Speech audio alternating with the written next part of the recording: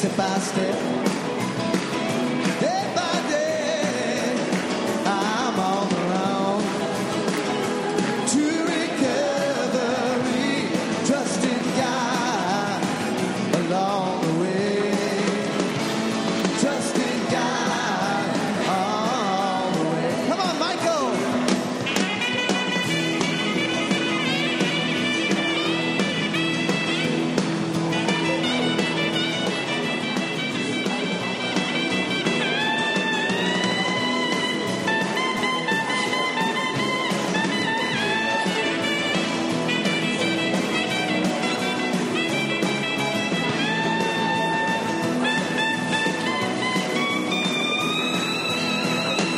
There are tears on my pillow that won't dry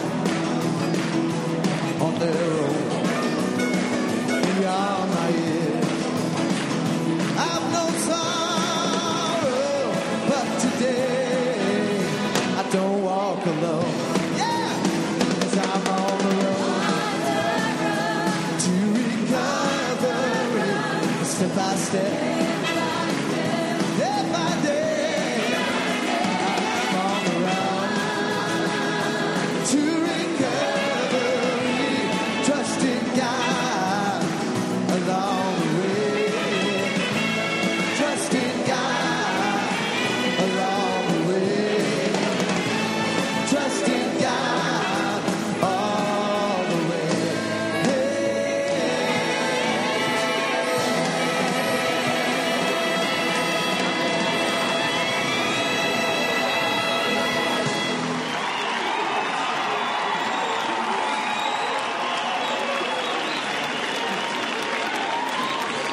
Hey everybody, welcome to the Fort Lauderdale Primary Purpose Big Book Study Group. To prepare for our Big Book study, let's get focused by having a 3-minute moment of silent meditation, followed by the fog light prayer.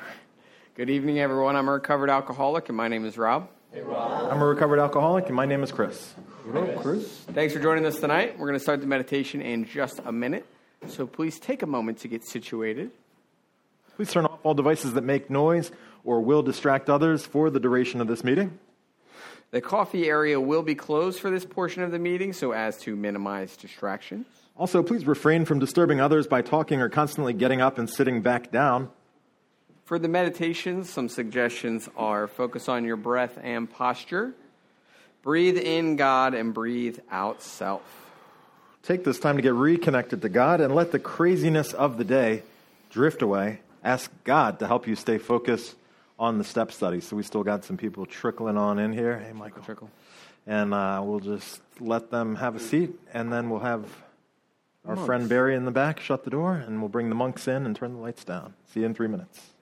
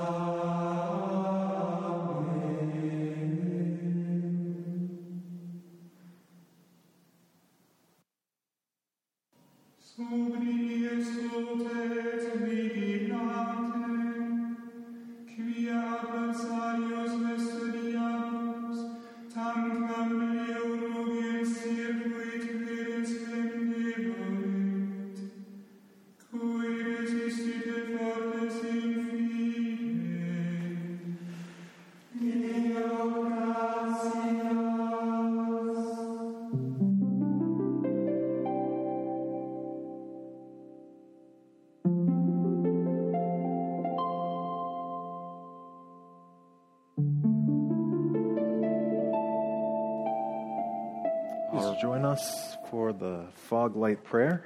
If you don't know it, you can just mumble along after Rob. God, God, let your love shine through me like a fog light, so those who are lost, sick, and dying can find your love through me. And we have a secretary, and her name is Tanisha. Let's welcome her.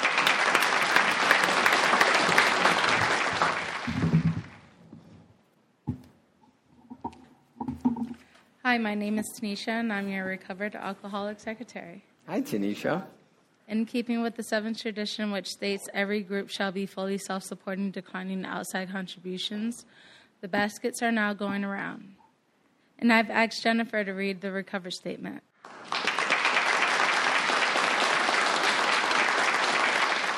We read this notice to explain why many people in this group identify as recovered rather than recovering, and what it exactly means to be a recovered alcoholic. We are not cured of alcoholism.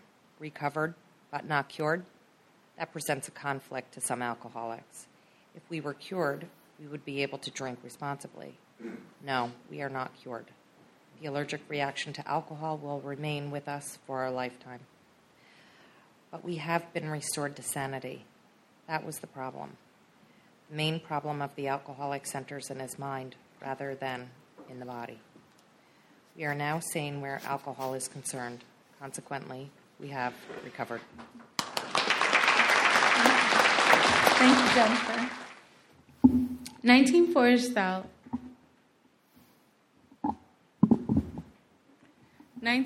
style Big Book sponsorship from 4th to 2nd edition Alcoholics Anonymous. Of alcoholics who came to AA and really tried, 50% got sobered at once and remained that way. 25% sobered up after some relapses, and among the remainder, those who stayed on with AA showed improvement. What we've seen, felt, came to believe, and experienced is that God has not changed over time, and neither should the sacred approach back to his loving arms. The statistics above suggest a 75% success rate. Here we have CDs, mugs, large print big books, little red books, and big book dictionaries for sale. You can purchase them in cash, or also we have Zelle, Venmo, Venmo, and yes, Square. Guess what? If you're not able to contribute in cash as well, you can also contribute through those forms of payments as well. So we meet every Monday promptly at 7:15, and some of us show up at 5:30 to help set up this beautiful room, and also the hallway, walking out those beautiful pictures.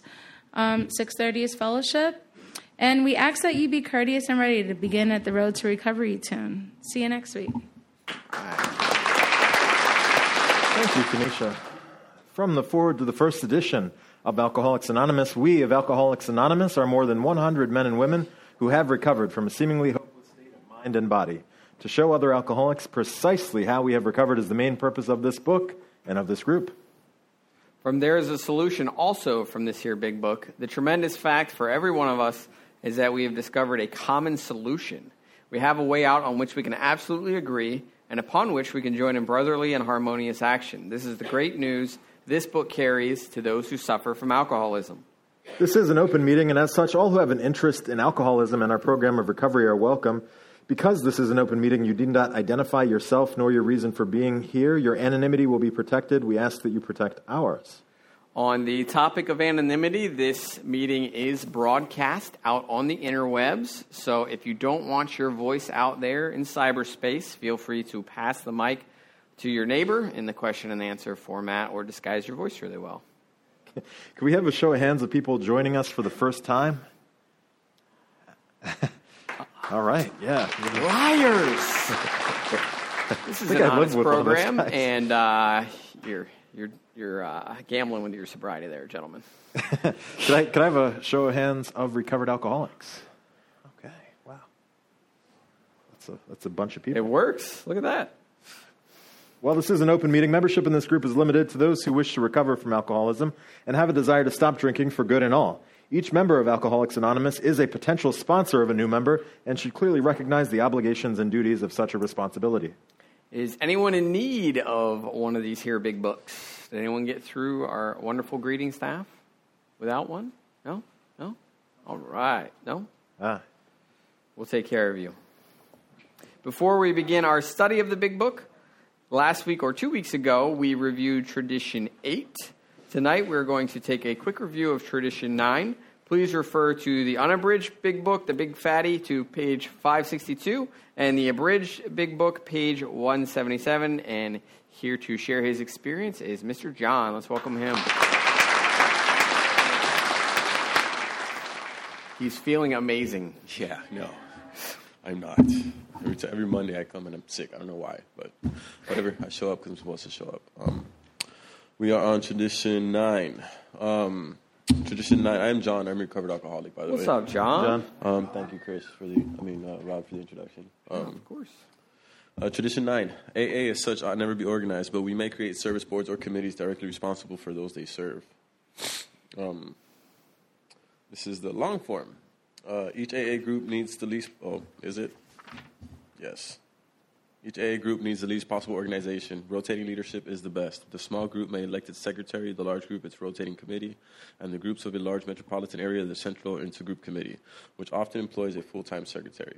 The trustees of the General Service Board are, in effect, our AA General Service Committee, and they are the custodians of our AA tradition and the receivers of voluntary AA contributions by which we maintain our AA General Service Office at New York. Excuse me. They are authorized by the groups to handle our overall public relations, and they guarantee the integrity of our principal newspaper, the AA Grapevine. All such representatives are to be guided in the spirit of service, for true leaders in the AA are but trusted and experienced servants of the whole. They derive no real authority from their titles they do not govern. Universal respect is a key to their usefulness. I was reading on stuff to expand on this tradition, and I could not find anything else other than something that Bill Wilson wrote on the Grapevine in August 1948. It's kind of long, so I'm going to flip this thing here like we're supposed to. So shouldn't be that long, but yeah. It's by Bill Wilson. The least possible organization. That's our universal ideal. No fees, no dues, no rules imposed on anybody. One alcoholic bringing recovery to the next. That's the substance of what we most desire, isn't it? But how shall this simple ideal be realized? Often a question that we have, for example, the kind of AA who is for simplicity. Terrified of anything organized, he tells us that AA is getting too complicated. He thinks money only makes trouble, committees only make dimensions, dissensions, elections only make politics, paid workers only make professionals, and that clubs only coddle slippies. Says he, let's go back to coffee and cakes by cozy firesides. If any alcoholics stray our way, let's look after them. But that's enough. Simplicity is our answer. Quite opposed to such halcyon simplicity is the AA promoter. Left to himself, he would bang the cannon and twang the lyre at every crossroad of the world.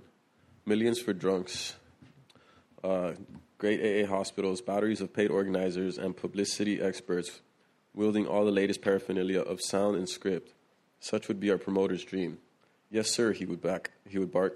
My 2-year plan calls for 1 million AA members by 1950. For one, I'm glad we have both conservative and enthusiasts. They teach us much. The conservative will surely see it that the AA movement never gets over-organized, but the promoter will continue to remind us of our terrific obligations to the newcomer and to those hundreds of thousands of alcoholics still waiting all over the world to hear of AA. We shall naturally take the firm and safe middle course. AA has always violently resisted the idea of any general organization, yet paradoxically, we have ever stoutly insisted upon organizing certain special services, mostly those absolutely necessary to effective and plentiful 12-step work. If, for instance, an AA group elects a secretary or rotating committee, if an area forms an intergroup committee, if we set up a foundation, a general service office, or a grapevine, then we are organized for service. The AA book and pamphlets are meeting places and clubs. I had to look over. The AA book and pamphlets are meeting places and clubs, our dinners and regional assemblies. These are services too. Nor can we secure good hospital connections, properly sponsor new prospects, and obtain good public relations just by chance. People have to be appointed to look after these things, sometimes paid people. Special services are performed. But by none of these special services has our spiritual or social activity, the great current of AA, been really organized or professionalized. Yet a recovery program has been enormously aided. While important, these service activities are very small by contrast with the main effort.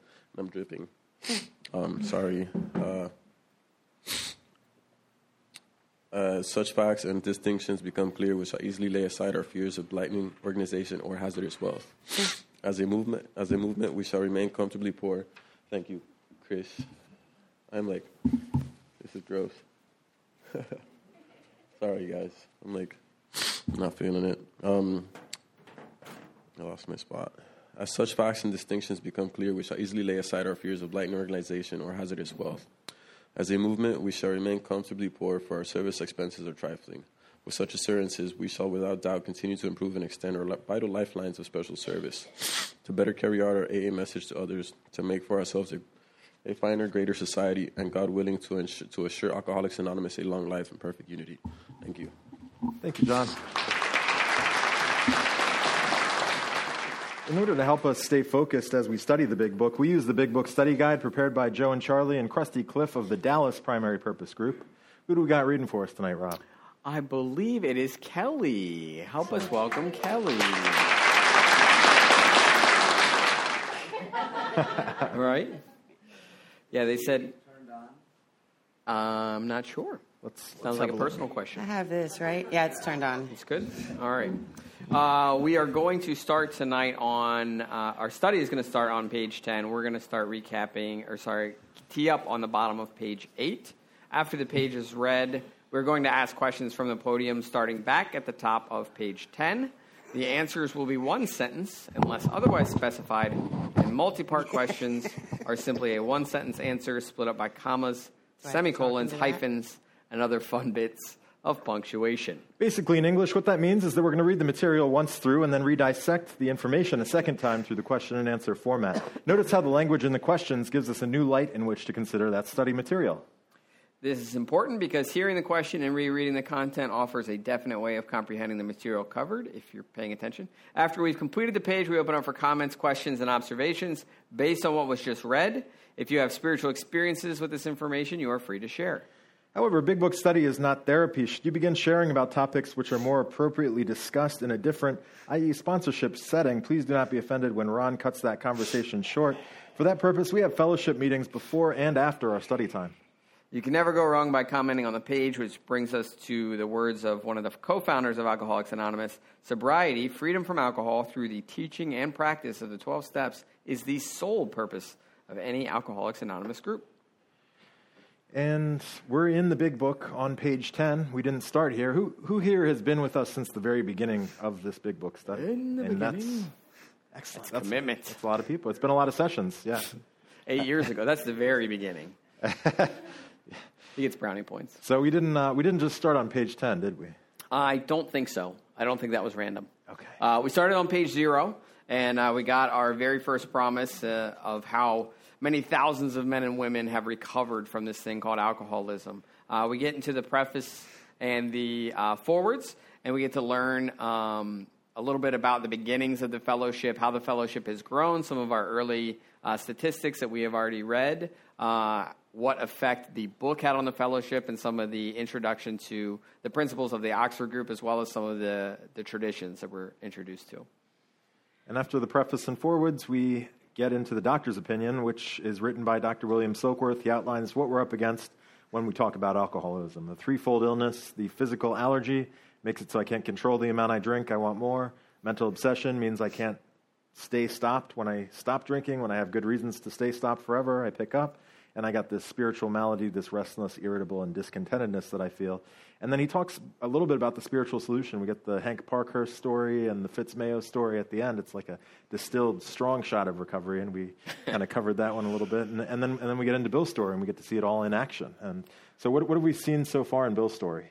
We're the only ones that will tie shots of recovery back to recovery.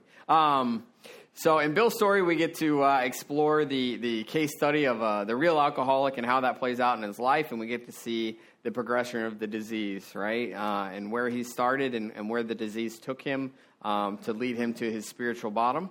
And we get to see, we are on page 10, so this is right when Ebby Thatcher, who was an old drinking buddy of Bill's, is coming to visit him, and he's learned of his condition that he was sober. He hadn't seen him that way in years, right? Last time he heard, Ebby Thatcher had been committed for alcoholic insanity, and he's thinking he's going to reminisce on the good times, maybe share whiskey with him and just reminisce. But turns out that Ebby Thatcher's found religion. So Bill is about to learn about the spiritual solution. And for the record, Ebby Thatcher has about 2 months sober at this point, right? So he didn't have to wait a full year to start sponsoring anybody or carrying the message. He didn't have to do his 90 and 90 because that wasn't a thing. He had a spiritual solution, and he had a feeling that maybe this Bill character could benefit from as they had that history together. So here he is about to bring him this spiritual solution that he had found. So what do you say we tee up at the very bottom of page 8? My musing was interrupted, and then we'll power through 10 and start the study at 10. All right. Love it. Hi, I'm a recovered alcoholic named Kelly. Hey, Kelly. Hi. My musing was interrupted by the telephone. The cheery voice of an old school friend asked if he might come over. He was sober. It was years since I could remember his coming to New York in that condition. I was amazed. Rumor had it that he had been committed for alcoholic insanity. I wondered how he had escaped. Of course he would have dinner, and then I could drink openly with him. Unmindful of his welfare, I thought only of recapturing the spirit of other days. There was that time we had chartered an airplane to complete a jag. His coming was an oasis in this dreary desert of futility. The very thing, an oasis. Drinkers are like that. The door opened, and he stood there, fresh-skinned and glowing. There was something about his eyes. He was inexplicably different. What had happened? I pushed a drink across the table. He refused it. Disappointed but curious, I wondered what had got into the fellow. He wasn't himself. "Come, what's all this about?" I queried. He looked straight at me, simply but smiling. He said, "I've got religion." I was aghast. So that was it. Last summer, an alcoholic crackpot. Now I suspected a little cracked about religion. He had that starry-eyed look. Yes, the old boy was on fire all right. But bless his heart, let him rant. Besides, my gin would last longer than his preaching. But he did no ranting. In a matter-of-fact way, he told how 2 men had appeared in court, persuading the judge to suspend his commitment. They had told of a simple religious idea and a practical program of action. That was 2 months ago, and the result was self-evident. It worked. He had come to pass his experience along to me, if I cared to have it. I was shocked but interested. Certainly I was interested. I had to be, for I was hopeless. He talked for hours. Childhood memories rose before me. I could almost hear the sound of the preacher's voice as I sat, on still Sundays, way over there on the hillside. There was that proffered temperance, pledge I never signed, my grandfather's good-natured contempt of some church folk and their doings, his insistence that the spheres really had their music, but his denial of the preacher's right to tell him how he must listen, his fearlessness as he spoke of these things just before he died. These recollections welled up from the past, and they made me swallow hard. That wartime day in Old Winchester Cathedral came back again. I had always believed in a power greater than myself. I had often pondered these things. I was not an atheist. Few people really are, for that means blind faith in the strange proposition that this universe originated in a cipher and aimlessly rushes nowhere. My intellectual heroes, the chemists, the astronomers, even the evolutionists, suggested vast laws and forces at work. Despite contrary indications, I had little doubt that a mighty purpose and rhythm underlay it all. How could there be so much of precise and immutable law and no intelligence? I simply had to believe in a spirit of the universe, who knew neither time nor limitation, but that was as far as I had gone. With ministers and the world's religions, I parted right there. When they talked of a God personal to me, who was love, superhuman strength and direction, I became irritated and my mind snapped shut against such a theory. To Christ I conceded the certainty of a great man, not too closely followed by those who claimed him. His moral teaching, most excellent. For myself, I had adopted those parts which seemed convenient and not too difficult. The rest I disregarded. The wars which had been fought, the burnings and the chicanery that religious dispute had facilitated made me sick. I honestly doubted whether, on balance, the religions of mankind had done any good. Judging from what I had seen in Europe and since, the power of God in human affairs was negligible. The brotherhood of man a grim jest. If there was a devil, he seemed the boss universal, and he certainly had me. But my friend sat before me, and he made the point-blank declaration that God had done for him what he could not do for himself. His human will had failed. Doctors had pronounced him incurable. Society was about to lock him up. Like myself, he admitted complete defeat. Then he had, in effect, been raised from the dead, suddenly taken from the scrap heap to a level of life better than the best he had ever known. Had this power originated in him? Obviously, it had not. There had been no more power in him than there was in me at that minute, and this was none at all. All right, should we stop there and begin our study? That's a good place. Okay. And you want me to run? Sure. Okay. All right. We are going to,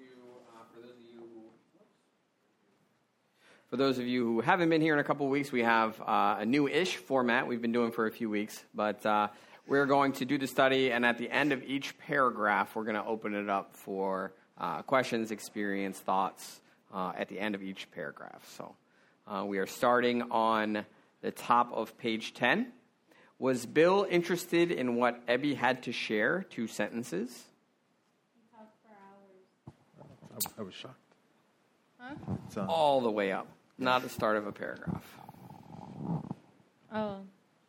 I know, confusing. I cared to have it. I was shocked, but interested.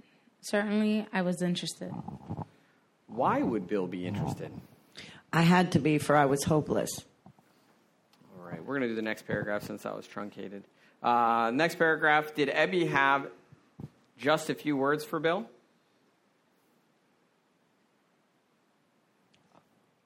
He talked for hours. What did Ebby's sharing do to Bill? This question is answered by the rest of the paragraph. Childhood memories rose before me. I could almost hear the sound of the preacher's voice as I sat. On still Sundays, way over there on the hillside, there was that preferred temperance pledge I never signed, my grandfather's good-natured contempt of some church folk and their doings, his insistence that the spheres really had their music, but his denial of the preacher's right to tell him how he must listen, his fearlessness as he spoke of these things just before he died. These recollections welled up from the past. They made me swallow hard. Very cool. all right, so that's the end of that paragraph. We're going to open the page for comment before we continue.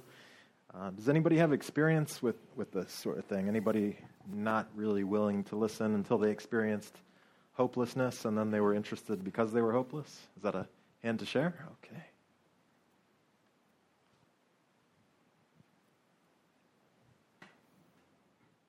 Recovered alcoholic Mike Chase. Hi, Mike Chase. I think it's important to start off and mention that Ebby wasn't there bringing the message of Alcoholics Anonymous to a person who reached out for help.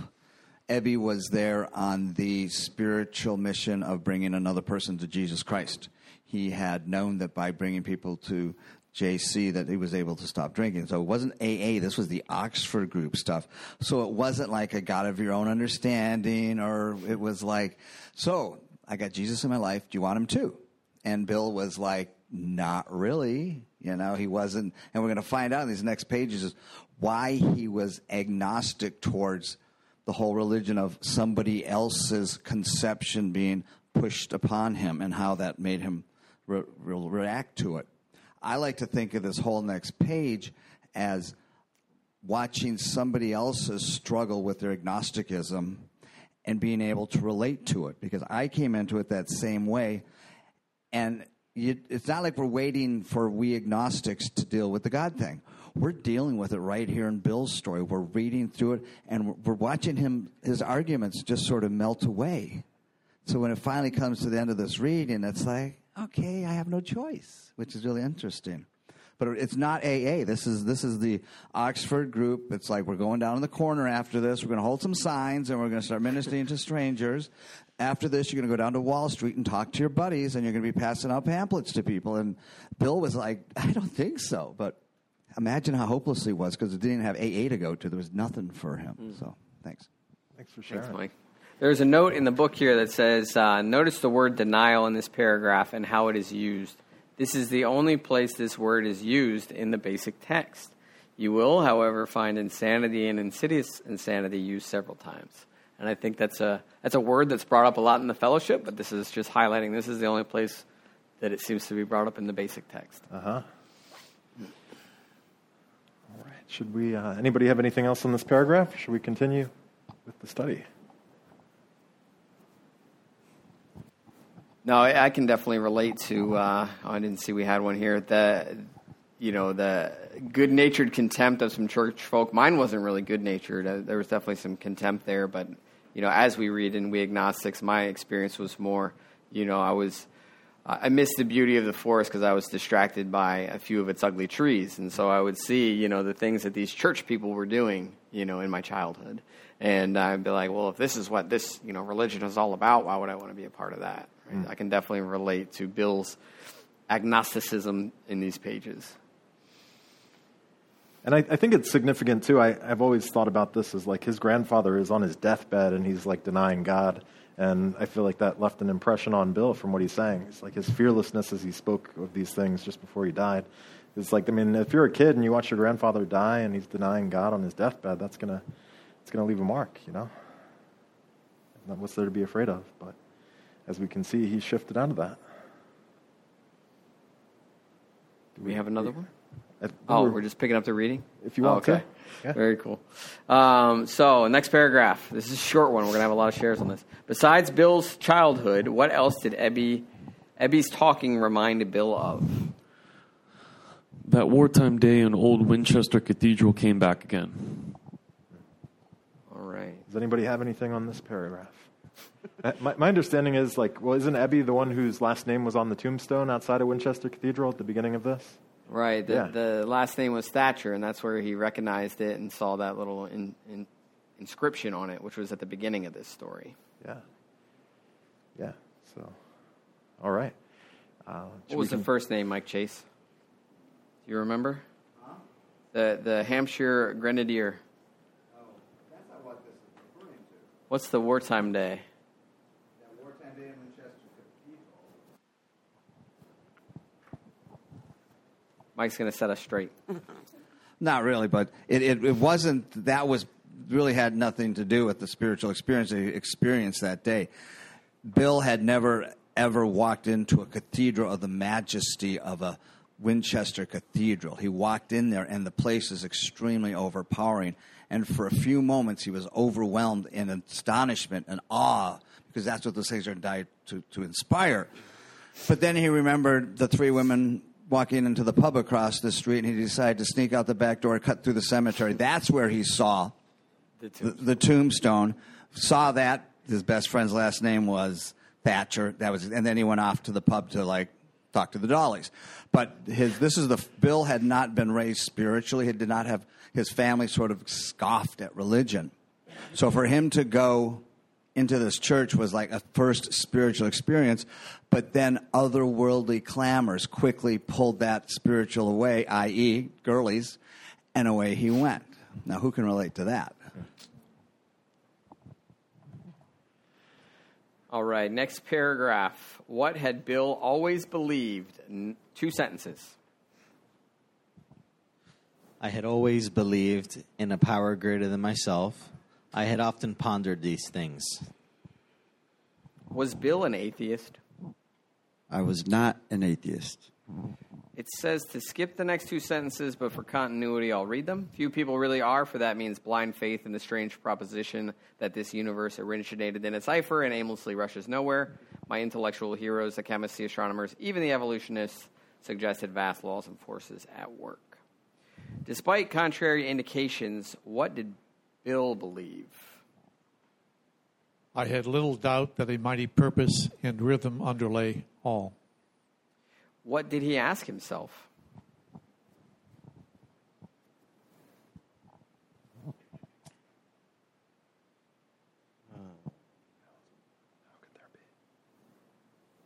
Oh, yeah.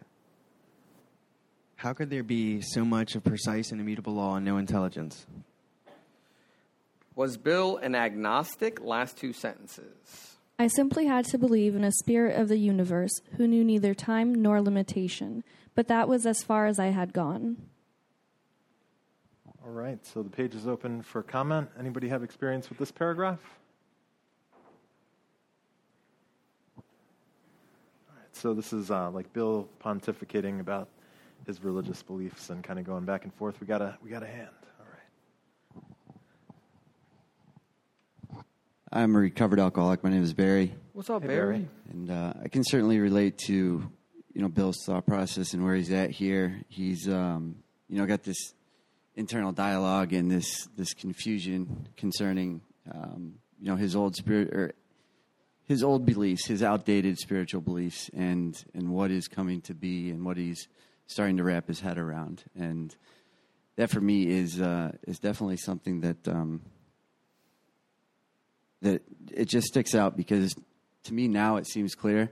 Growing up Catholic, it was raised a certain way, and I'm not saying that my God is that much different from what it used to be, but it is just a clearer spiritual situation, I guess I could say. But in this part, things are starting to appear for him, and they're starting to become clear, and he's starting to understand what he needs to do.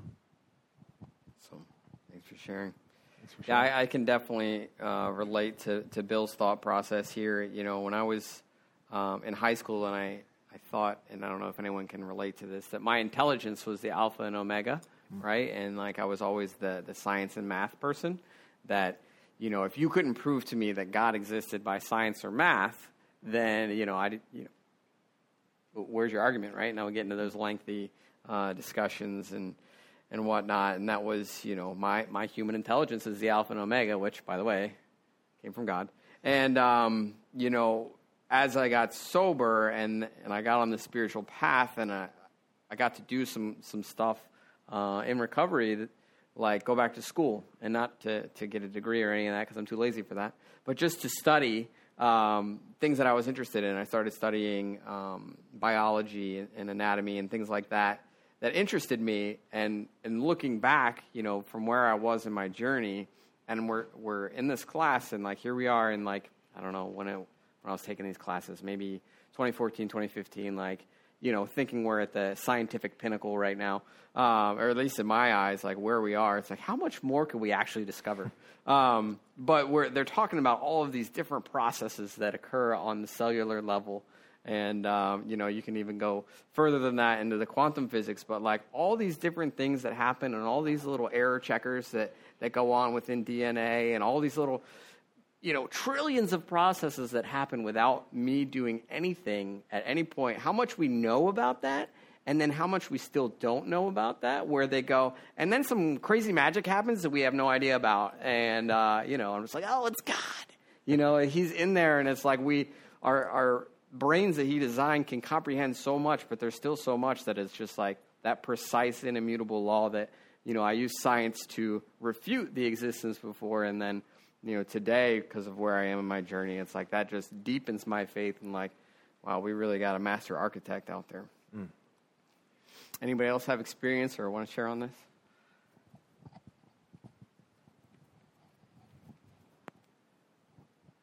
Barbie, recovered alcoholic. Hey, Barbie. So the beginning of this paragraph, I had always believed in a power greater than myself. I had often pondered these things. I was not an atheist. And when I first got sober, I always had that fundamental idea of God, also growing up Catholic, doing everything Catholic. But the God that I knew was this punishing God. If you sin, you're going to hell.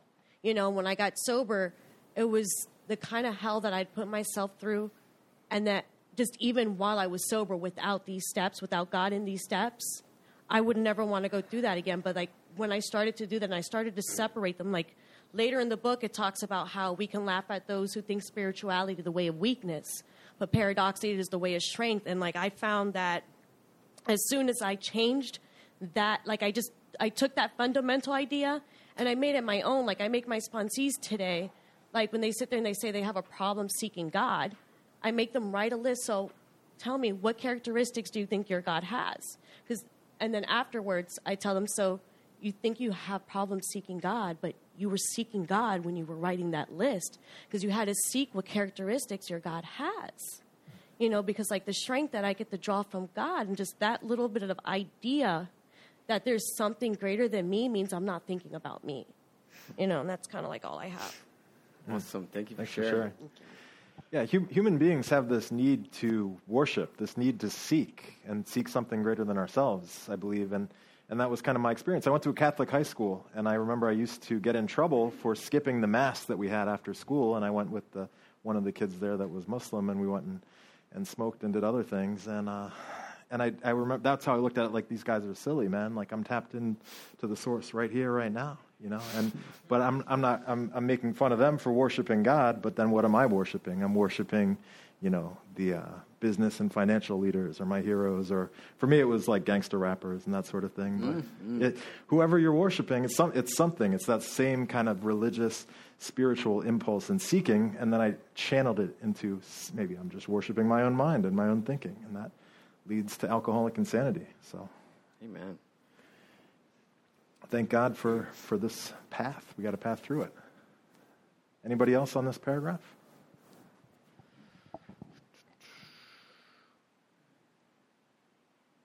There's a comment in the book. It says an atheist is defined as a person who denies the existence of God. An agnostic is defined as a person who accepts the concept of God but denies his involvement in human affairs. Next paragraph. Where did Bill draw the line when it came to religions? With ministers and the world's religions, I parted right there. What was Bill's attitude when somebody wanted to talk about God? When they talked of a God personal to me who was love, superhuman strength, and direction, I became irritated and my mind snapped shut against such a theory. All right, that is the full paragraph. All right. Does anyone have anything on this paragraph?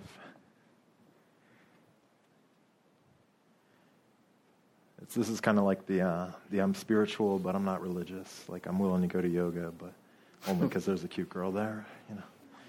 Yeah, do we got a hand? Yeah.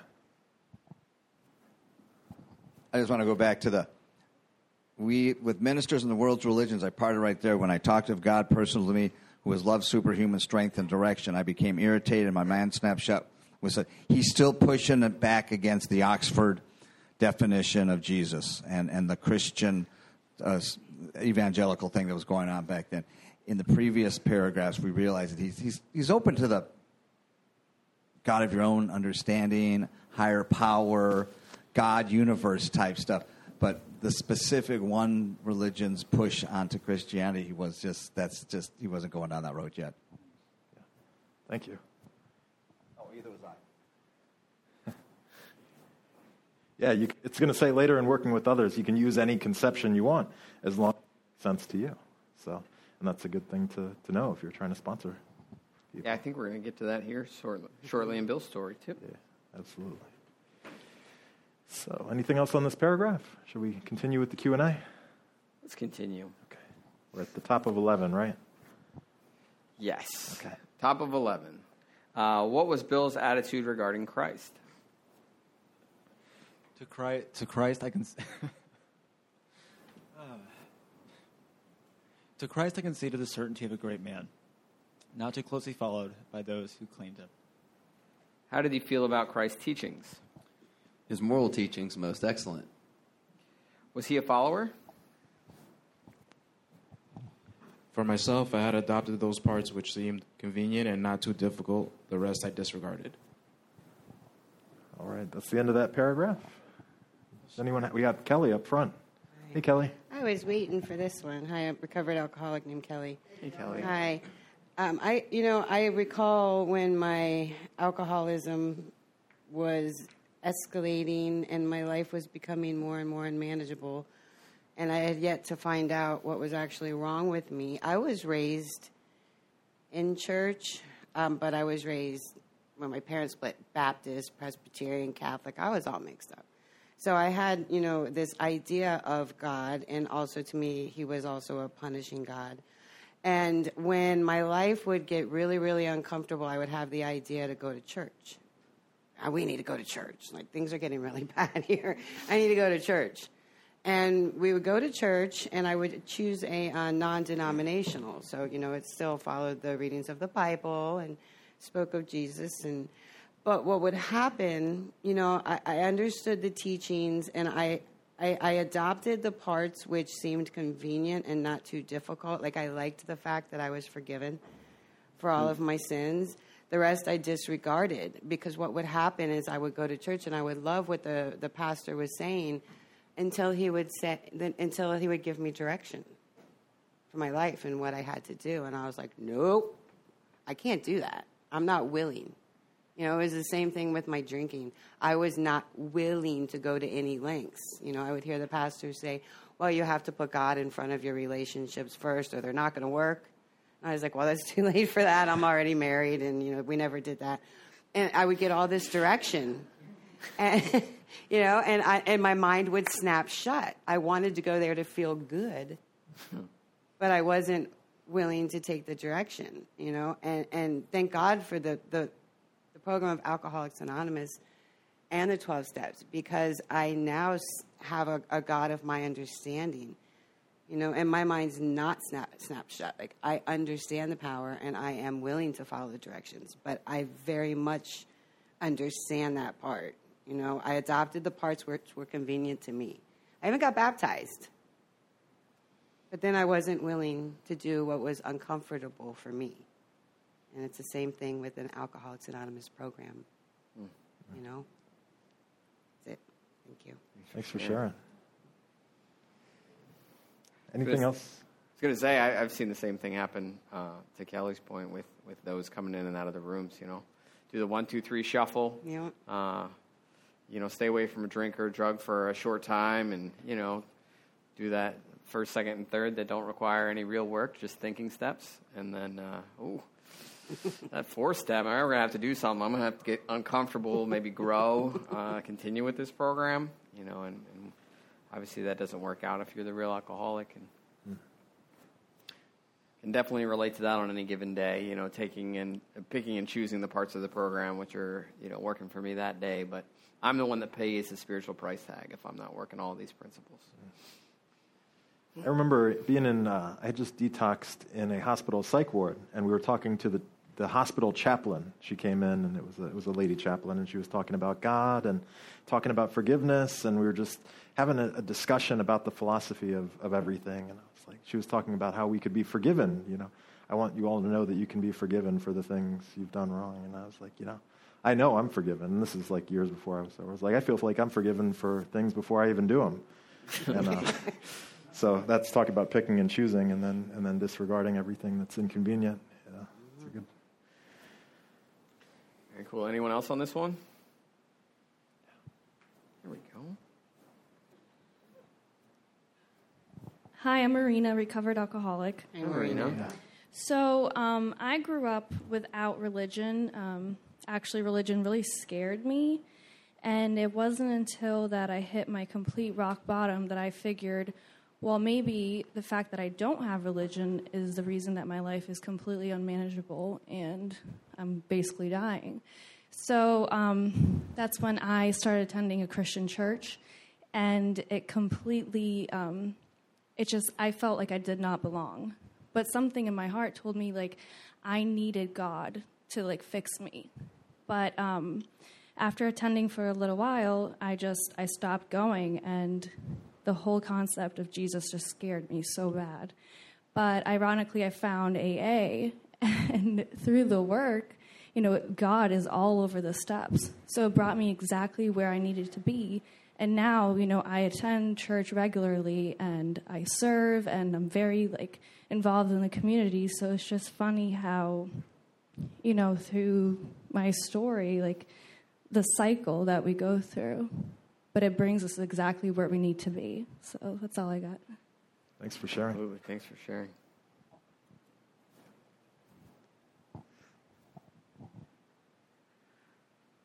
All right, let's go on to the next paragraph here.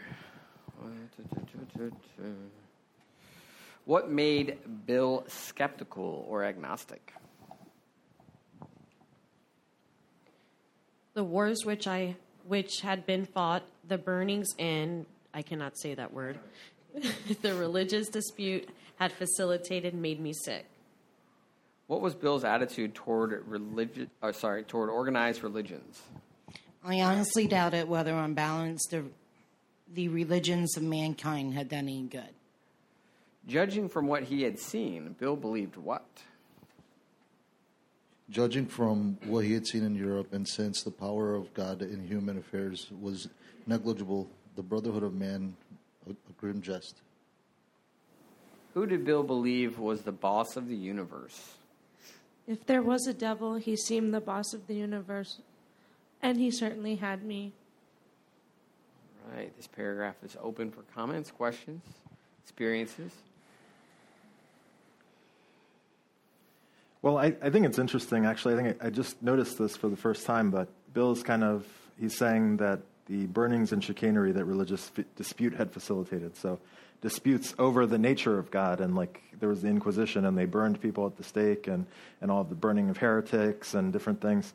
And then he's turning around and using actually what I'd seen in Europe, the power of God in human affairs is negligible. Brotherhood of man is a grim jest. So he's using the absence of God that came forth in the 20th century, and like the Nazis and the communists as like an example of like, well, God has forsaken us, and but he's also pointing to the church and saying, well, God's no good when he's there, he's no good when he's not there. And I just think that's interesting. It's almost like he's mad at God and he doesn't even really understand it.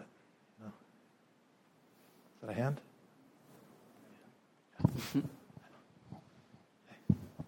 Hi, this one allowed me to challenge my conception of God.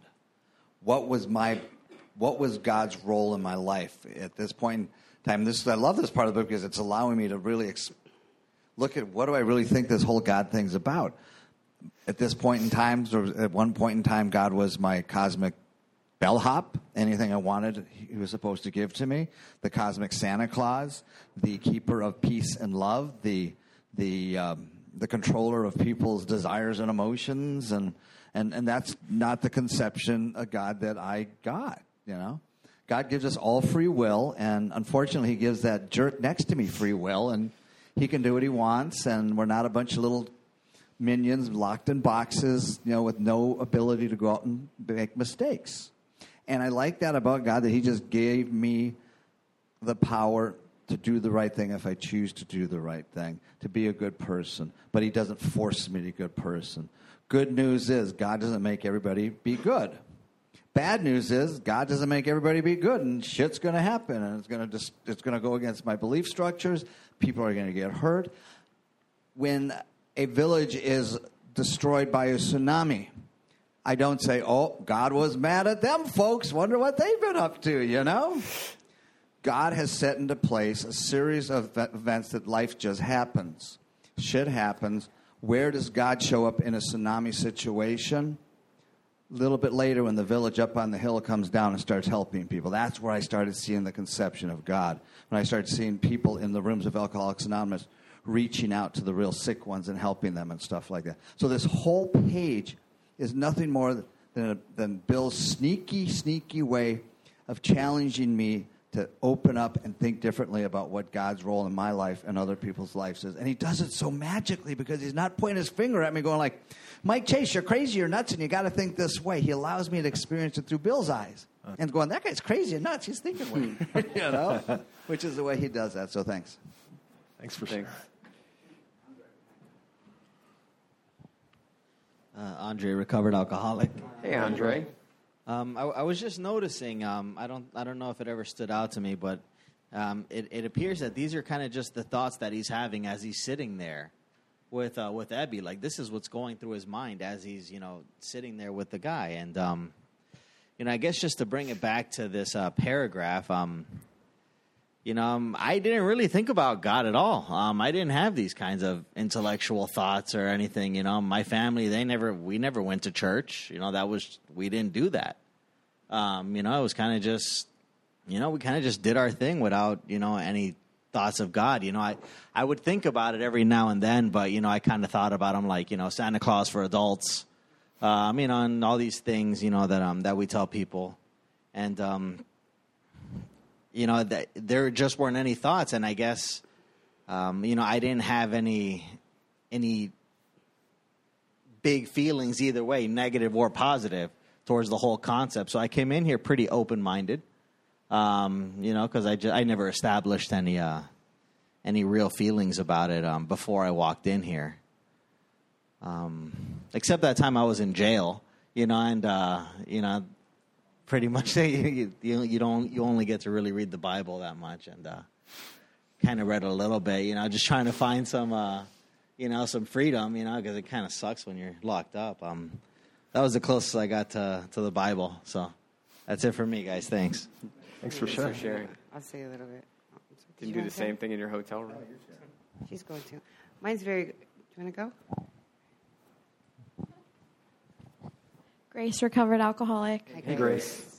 So when it talks about the wars which had been fought, the burnings and chicanery that religious dispute had facilitated, made me sick. I also felt that way. When I was younger, I was raised Catholic, and in order to be allowed to stop going to church, which I begged and pleaded to, I had to write a 3-page paper at the age of about 11 on why I didn't want to be Catholic anymore. And the reasons that I listed were human reasons, just like how the wars that have been fought by humans, not God. The burnings and chicanery, humans, not God. This was like these events occur because of our own our own failings and just the human condition. And to me, God is a very central part of religion, and we must be quick to see where religious men are right. But religion, God is a necessary part of religion, but religion is not a necessary part of God to me. I find God in the rooms. I see God when I give a homeless person a hug after they ask for $1, and I give $1, obviously, but you know what I mean? I don't see God in the crosses or anything, but that is also to each their own. And I use these reasons of bias against religion to create a bias against God, because I thought the two were intertwined, like they couldn't be separated. And I'm very grateful that I was wrong about that. And and he said, I honestly doubted whether, on balance, the religions of mankind had done any good. That's up to personal opinion, but I believe that God's plan overall is for us to be happy, joyous, and free as long as we live with Him. And that I used to use God as a drug, or foxhole prayers, as needed. Just get me out of this one, I'll stop, or whatever, something like that. But in reality, God now to me is like oxygen. He is always with me and is necessary to my life. And I talk to God when I'm grateful and when I'm upset, and when I just notice that I'm content right now, and why? Because of Him. And just that I'm grateful that I was able to gain I was kind of agnostic before, but I'm really grateful to the program of AA that I've been able to improve upon and really grow and see my relationship with God blossom. And that's all I got. Thank you. Awesome. Thanks for sharing.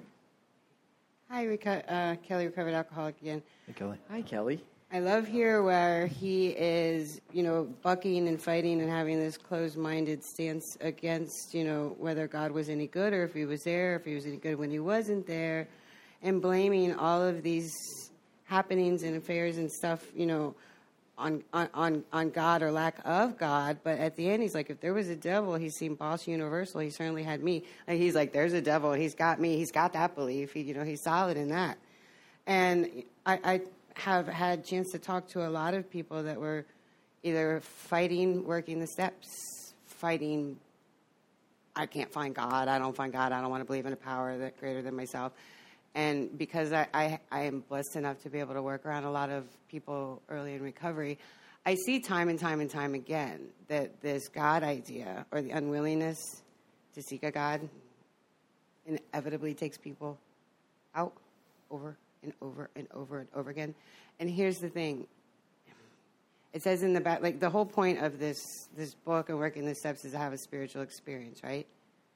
And in the back of the book, what it made me think of is at the end of spiritual experience, and this is what I tell people that want to fight with the idea of God or whether he exists or with the power, however you conceive him. You know, it says there's a principle which is a bar against all information, which is proof against all arguments, and which cannot fail to keep a man in everlasting ignorance, and that principle is contempt prior to investigation. So, you know, my advice is always just try. Just try, even if you have a problem with it. You know, I spoke to a young lady on the phone that has almost 2 years sober last night. A mess. And you're not going to believe it was over a relationship. It was. No. You know, but, and I asked her, I said, where's your relationship with your higher power? I said, what step are you on? She said, 4. I said, woman. I said, you haven't, done the work to get to that spiritual experience, to find that power greater than yourself.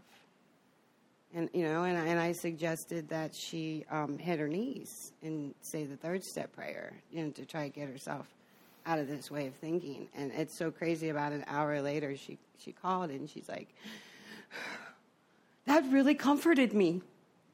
It worked. She goes, I said it over and over again until tears came to my eyes. And it was just such a beautiful thing. We want to blame God for all of the terrible things that happen in life. But God didn't make me pour vodka down my throat. He didn't make me do any of this stuff. I find it kind of ironic that, he's doubting and disputing God, but the devil, he's pretty much sure of. He got me. Yeah. Thank you for sharing. That reminds me of a quote Carl Jung we're going to see in the next chapter, which is There is a Solution. Carl Jung has an awesome quote, which is that in order for a tree to reach toward heaven, its roots must reach down toward hell. And so, you can kind of orient yourself toward God and toward the goodness by realizing the reality of evil, because we've all seen some evil if we've been out long enough. So it's like, hey, what's the opposite of that? All right. Anything else on this, or should we go on? Should we finish the question and answer? We're getting close to the end here. All right. Looks like it. We're on page 11, midway down. What did Ebby declare to Bill?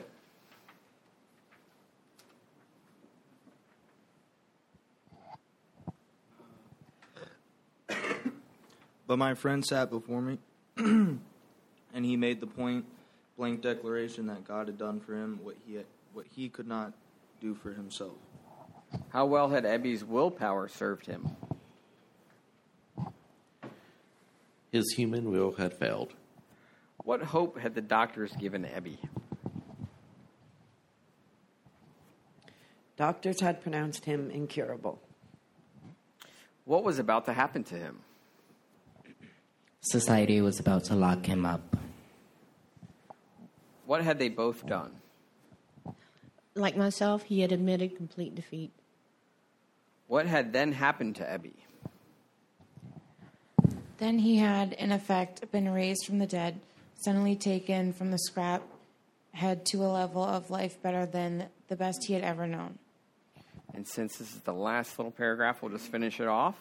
Had Eddie accomplished this miracle by his own willpower? 2 sentences. Had this willpower originated in him?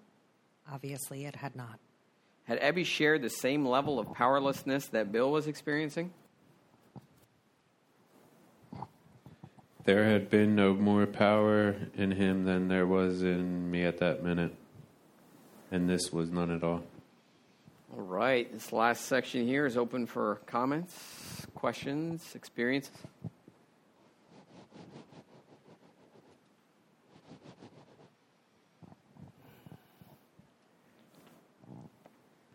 We're talking a lot about, the wrestlings of the God idea and specific religions, as we know that Ebby's bringing a specific religion here to Bill. This was always one of the things that I had a personal issue with, was the resurrection, right? I was talking about how if it couldn't be proved by science or math, then I didn't want any part of it. And I'm like, well, I've never seen anyone brought back from the dead, you know, and how did this, and whether or not, you know, I'm supposed to believe that literally or figuratively, like I've experienced it in my life as a result of the program, that I have been brought back from the dead. And it's the same thing that it says in the second step or third step promises when it talks about how we were reborn on the top of 63. So that, to me, you know, that was one of those things I always use as an out.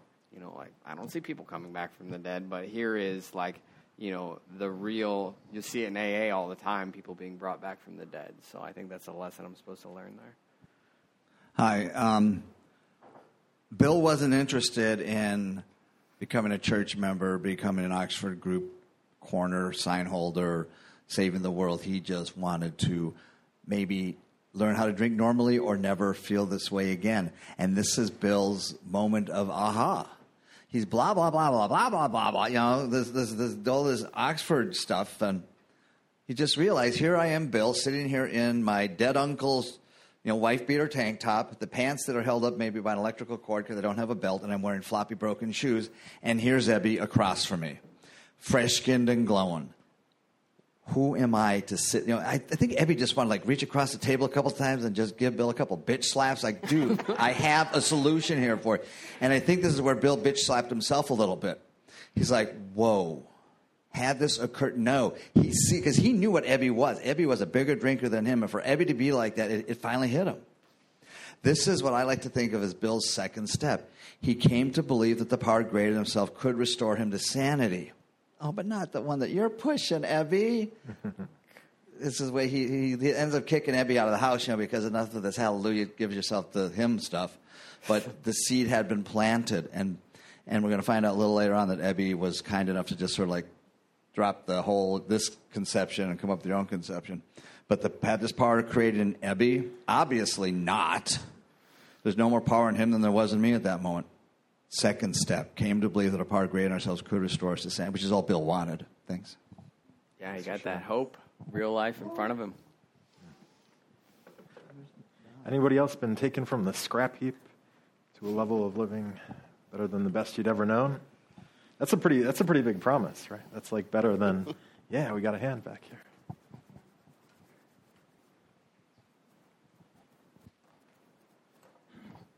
Jeff, recovered alcoholic. What up, Jeff? You know, our traditions have a short form and a long form. Well, what we just read is a long form, and here's a short form of everything we just read. One night, when confined in a hospital, he was approached by an alcoholic who had known a spiritual experience. Our friend's gorge rose as he bitterly cried out, "If there is a God, he certainly hasn't done anything for me." But later, alone in his room, he asked himself this question: is it possible that all the religious people I have known are wrong? While pondering this question, he felt as though he lived in hell. Then, like a thunderbolt, a great thought came. It crowded out all else. Who are you to say there is no God? This is like the single most important thing I read, like, when I was first getting sober. Because, like, I was that person, like, violently against, you know, all types of religion. But, like, who is Jeff? And to say that, like, I know everything and that everybody else who has these beliefs in God, no matter it's Christian, Muslim, or any other type of thing, for me to say that that's not real. And it allowed me to, like, start my journey to tap into that source. And all of that just kind of reminded me of this. This was page 56 in We Agnostics, but that was my flipping point when I was reading through the book. Thanks for sharing. I can definitely relate to that. All right, shall we wrap it up? Put a bow on it? Let's do it. From A Vision for You, let's all thank Kelly for being a wonderful reader. From A Vision for You, page 164, God will constantly disclose more to you and to us. Ask him in your morning meditation what you can do each day for the man who is still sick. The answers will come if your own house is in order, but you obviously cannot transmit something you haven't got. See to it that your relationship with him is right, and great events will come to pass for you and countless others. This is a great fact for us. Abandon yourself to God as you understand God. Admit your faults to him and to your fellows. Clear away the wreckage of your past. Give freely of what you find and join us. We shall be with you in the fellowship of the Spirit, and you will surely meet some of us as you trudge the road of happy destiny. It is the practice of the Fort Lauderdale Primary Purpose Big Book Study Group for group members or anyone here in attendance tonight, sponsors to introduce their new sponsees by presenting them with a sponsorship medallion. Would anyone like to introduce a new member to the group? Embarrass them a little bit? All right. Bring 2 next week. Is anybody celebrating a year or more of sobriety who would like a medallion? I know somebody. Who is that? Okay. We got somebody. Celebrant. Hi, I'm a recovered alcoholic. Hi, Mike Chase. There it is. Thank you. Hi, I'm a recovered alcoholic. My name is Mike Chase. What's up, Mike Chase? I was sitting at First Lutheran Church maybe 5 years ago, was it? 3 or 4 or 5 years ago? 4 years ago, and there's this very good-looking, balding gentleman in the back who had started showing up to our meeting and started sharing, and he was spitting out God. He was spitting out knowledge, and he had a program, and I knew this guy was a winner, and how can we keep him around? Ended up sponsoring him for a while, and he's got 7 years. His name's Rob. If you guys don't know him, get to know him. If you've got children or plan to have children or might have children accidentally, talk to this guy. He's got information on how to raise a family, stay sober, and bring people to God. Rob, 7 years. Congratulations. Right. How did you do it? Thanks. My father-in-law gave me the shirt. How did I do it? I am one of those people that came into Alcoholics Anonymous and loved it from the very first time I came in here. I got hope the very first time I came into Alcoholics Anonymous, and I got plugged in with the people who were doing what they were supposed to do in Alcoholics Anonymous and reaching out to me, who was clearly sick. I don't know how they spotted me, but they could tell I was new, and they reached out their hand, and they were there. And I got hooked up with a guy who had a spiritual experience as a result of working the steps, and we got into the big book right away, and we just followed the directions in the book, and they taught me, and they, guided me through this, and as importantly as walking me through the book is he showed me how to live these principles in his life by example, right? He showed me how we work these principles in our daily lives, and he taught me things like, it's not what we do between the Serenity Prayer and the Lord's Prayer that matters. It's what we do between the Lord's Prayer and the Serenity Prayer and how we live our lives by these principles, and they taught me, I can't stay alive on the food that I ate yesterday or last week, and the same thing goes for my spiritual food, right? I have to continue this journey. It's not a sprint, it's a marathon, although we do want to get through the work quickly to get some relief so we can start helping the next guy. And that's what they said and taught me by example, is that's how we stay sober and ensure immunity from alcohol, is working with other alcoholics. And it's just a beautiful, beautiful thing to be a part of. And I'm so grateful for all the members that continue to stay here and show up and lead by example and help the newcomer that's still sick and suffering. And it's not all sunshine and rainbows in life, but the people that came before me showed me how we go through this thing with some grace and dignity, and we don't have to drink, and we get to lead a pretty cool life. And when that cruddy stuff happens, we can share it with somebody else and tell them how we got through it, one day at a time, relying on God and not human power. So thank you, guys. Speaking of relying on human power, got dizzy there. 60 years old. I remember last week or the week before, a couple of people coming up to me telling me they got anniversaries coming up and if I could medallion them. And I said, sure. Of course, we don't write that stuff down. I completely forgot. This guy, I've known him, I think, since he's been getting sober. Everybody in Alcoholics Anonymous has a role to play, a part to be, and the people to be. And some of the people are the quiet ones in the back that make stuff happen. Our job as a sponsor is to bring them through the steps, get them clear to a point where they can develop a relationship with God, give them a smack on the butt and say, now go work your life with God. And this gentleman surprises the diddly-doos out of me. He's one of the sweetest, kindest, most God-like people. He just is continually in love. He's the epitome of love and tolerance for people. He makes me feel like a real jerk because I'm so judgmental and he's so loving. And listen, if somebody needs somebody who is kind, considerate, loving, true, and honest, Mike S. back there, who's going to come up and tell us how he did it, is somebody you should talk to about sponsorship or at least as a friend. because he's one of the nicest, most wonderful people I've ever met. Mike, tell us how you did it in about 38 seconds. Come on up. Mike S. 4 years, American. Ow! Oh, how'd you do it? All right, my name is Mike.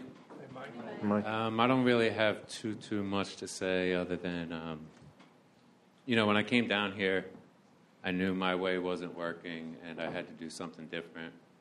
So I, looked for someone that could take me through the steps and show me a different way. And through that process, I found God. And I truly believe that I had nothing to do with it, and it was all God.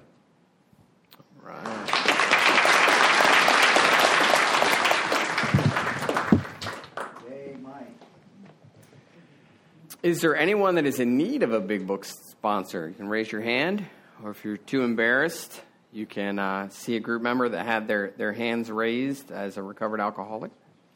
If you'd like to become a member of this group, please join us after the meeting to fill out a membership card. Can all home group members raise your hands again? All right. We will see you right after this to help reset up the room. And thanks for joining us tonight. We hope to see you next week or Thursday evening, which Thursday evening is the Alcoholics and God Step Series workshop starting at 7:15. It's downstairs in the fellowship hall. Are we still doing it downstairs, Mr. Mike Chase? Absolutely. Okay, and I'm looking at a flyer here. It says Alcoholics and God Thursday night Step Series workshop featuring Doc H from Hollandale, Florida. This starts January 2nd. The workshop is at 7:15. And that's going to be downstairs, I think. Awesome. Yes, tell your friends and enemies, and also some folks are recording. Doc's doing a Big Book study at the same time as us, pretty much. Awesome. Right now, so can't wait to hear it. Very cool. Yeah, and if you can't make it in person, of course, these are always podcasts, so you can always log into alcoholicsandgod.org, and you will be able to listen there at your convenience. So we do ask if you are a smoker that you go far, far away to do that, like across Los Olas Boulevard, and or wait until you're at least 75 feet from the front doors. There are people going in and out that are not part of our fellowship and don't appreciate that, and some people in our fellowship don't either. So let's be respectful of everyone around us. If you are one of those vapey dragon people and you're helping to break down and set up the room, you can use the balcony and do your quick little tokes or whatever you do, and come on back. But please be respectful and, try to keep it to the designated smoking areas. And we will close now, seated, with the Lord's Prayer.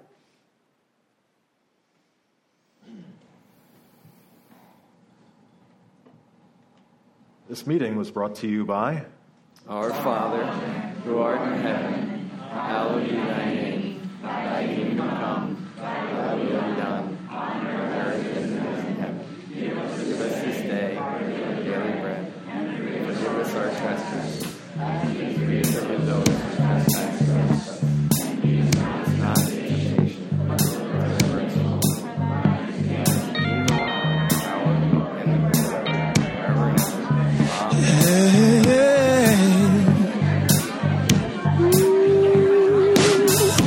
Heart is heavy, my soul is thirsty, body's aching.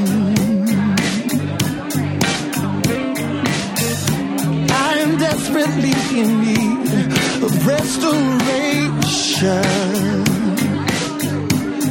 Yeah, and I am ready for you to take me higher. Yeah,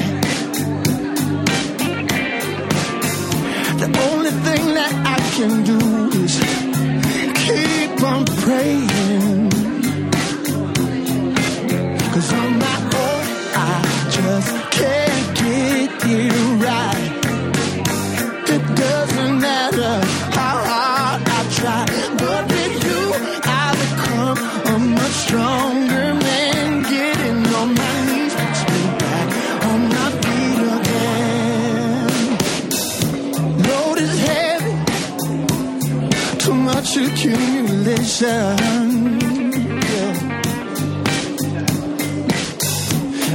Possessions that I have amount to nothing at all,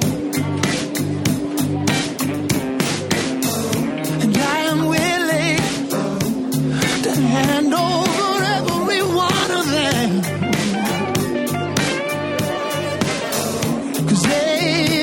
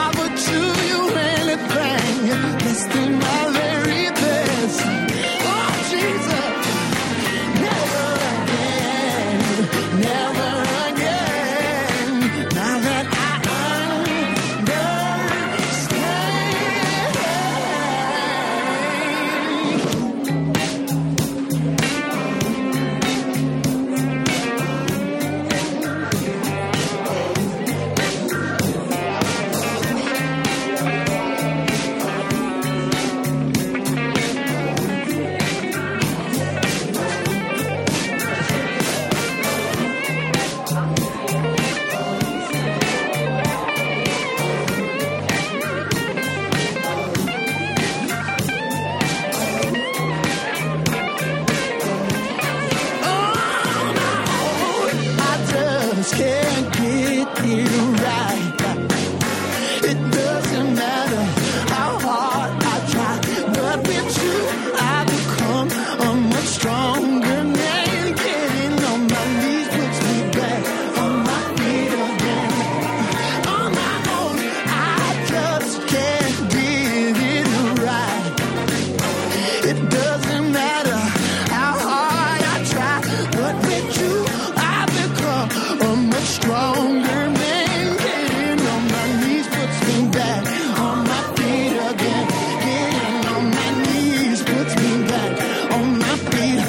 Getting on my knees puts me back on my feet again. Yeah, yeah,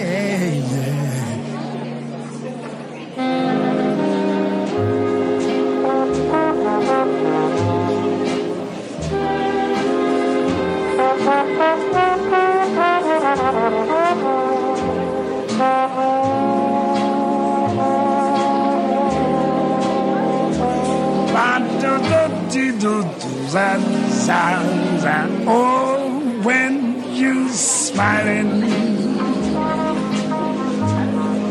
when you smiling,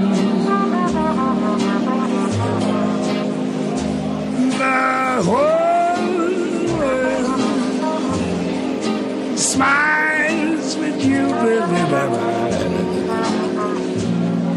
Yes, when you laughing,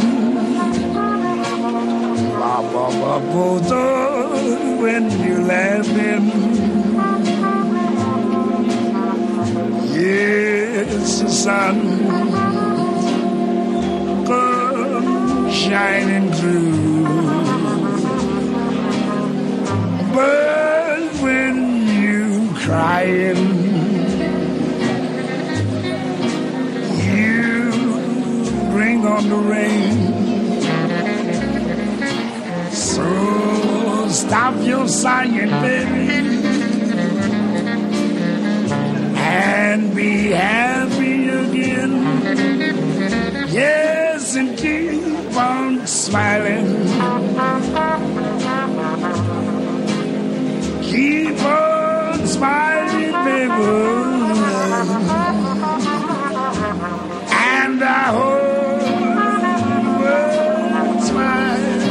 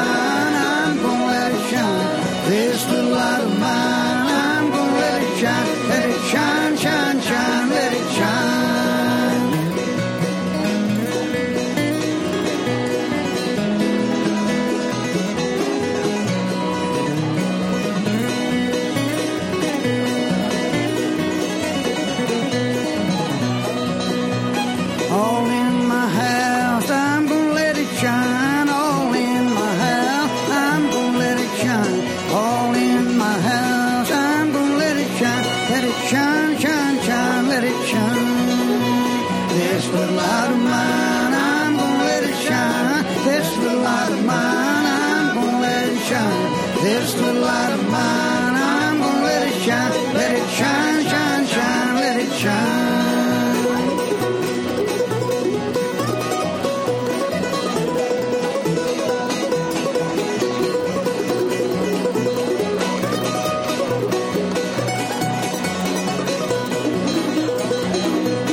Out in the dark, I'm gonna let it shine. Out in the dark, I'm gonna let it shine.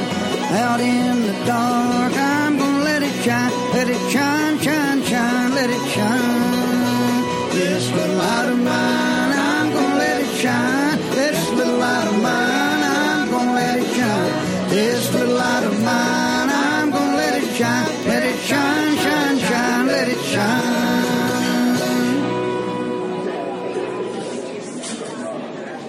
All right, Michael Chase, here's that song you've been asking me for a million years. I finally pulled it out the corners of my mind, and here you go.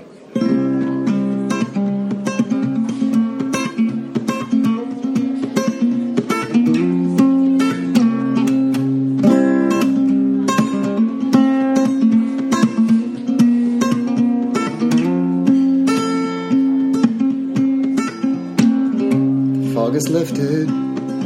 I see the light, count my blessings when I go to sleep at night, and I dream now.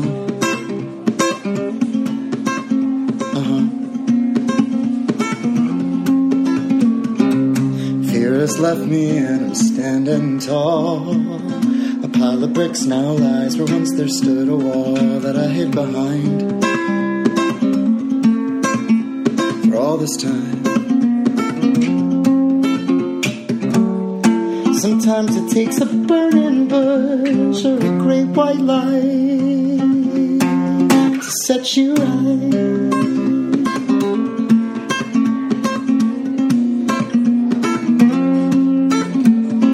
Well, my eyes don't cry now, and I'm out to dry. Pity party's over, the guest of honor has arrived, and he's on my side. For the first time in my life,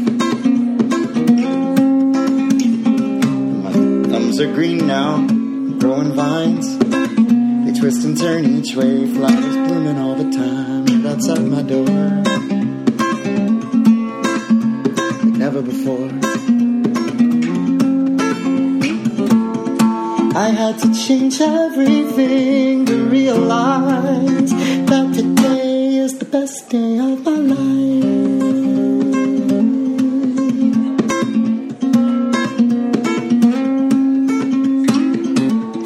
This broken man had traveled far and wide through the great divide,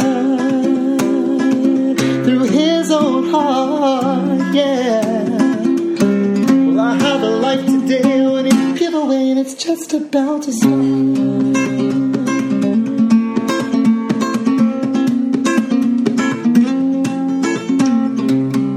So I face each day in a brand new way, show up and plug in my guitar,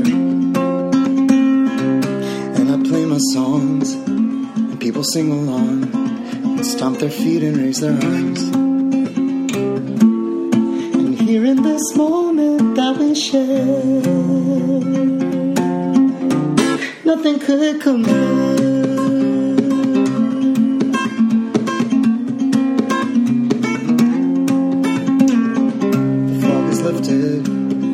See the light, count my blessings when I go to sleep at night, and I dream now. Yeah, I dream now, and everything's alright. Oh man, going on 10 years old that song is. God bless. I love you, Mike Chase. Bye.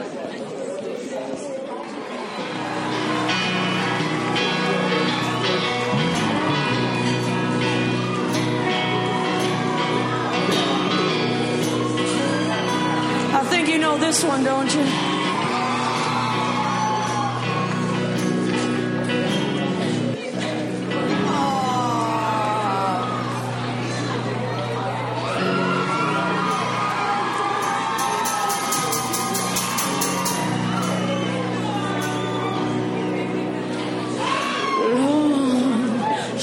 shine a light on me tonight.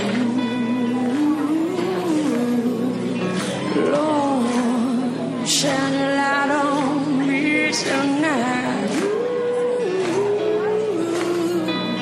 There ain't no place for a woman like me. My hands are dirty, but my soul is clean. So Lord, shine a light on me tonight. Taking these feet as far as they go, and I work these hands right down to the bone. I work these hands right down to the bone. I've worked so hard for someone I don't know. Watch these walls be bought and sold. So Lord, shine a light on me tonight. Lord, shine a light on me tonight. Lord, shine a light. Lord, shine a light on me tonight. There ain't no place for a woman like me. My hands are dirty, but my soul is clean. So Lord, shine a light on me tonight. Taking this feet all as far as they'll go, and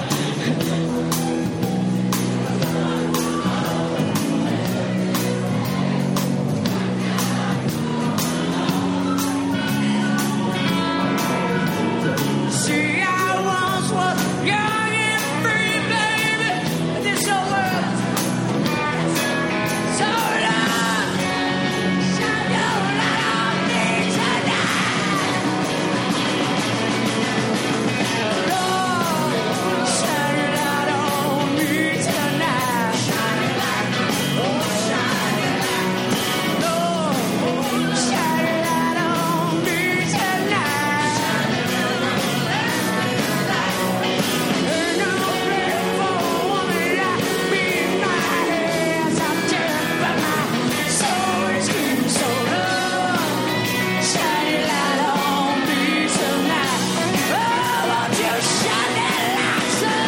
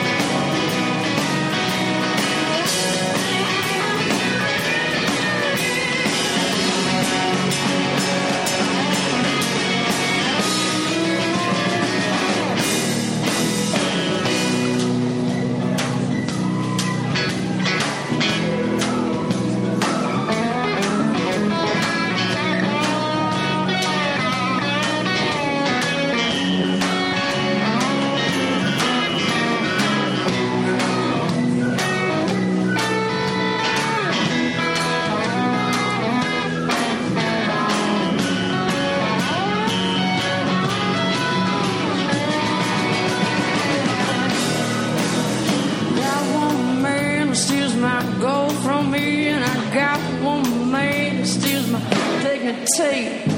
Got one man that just won't set me free. Well, clap your hands if you believe me, child.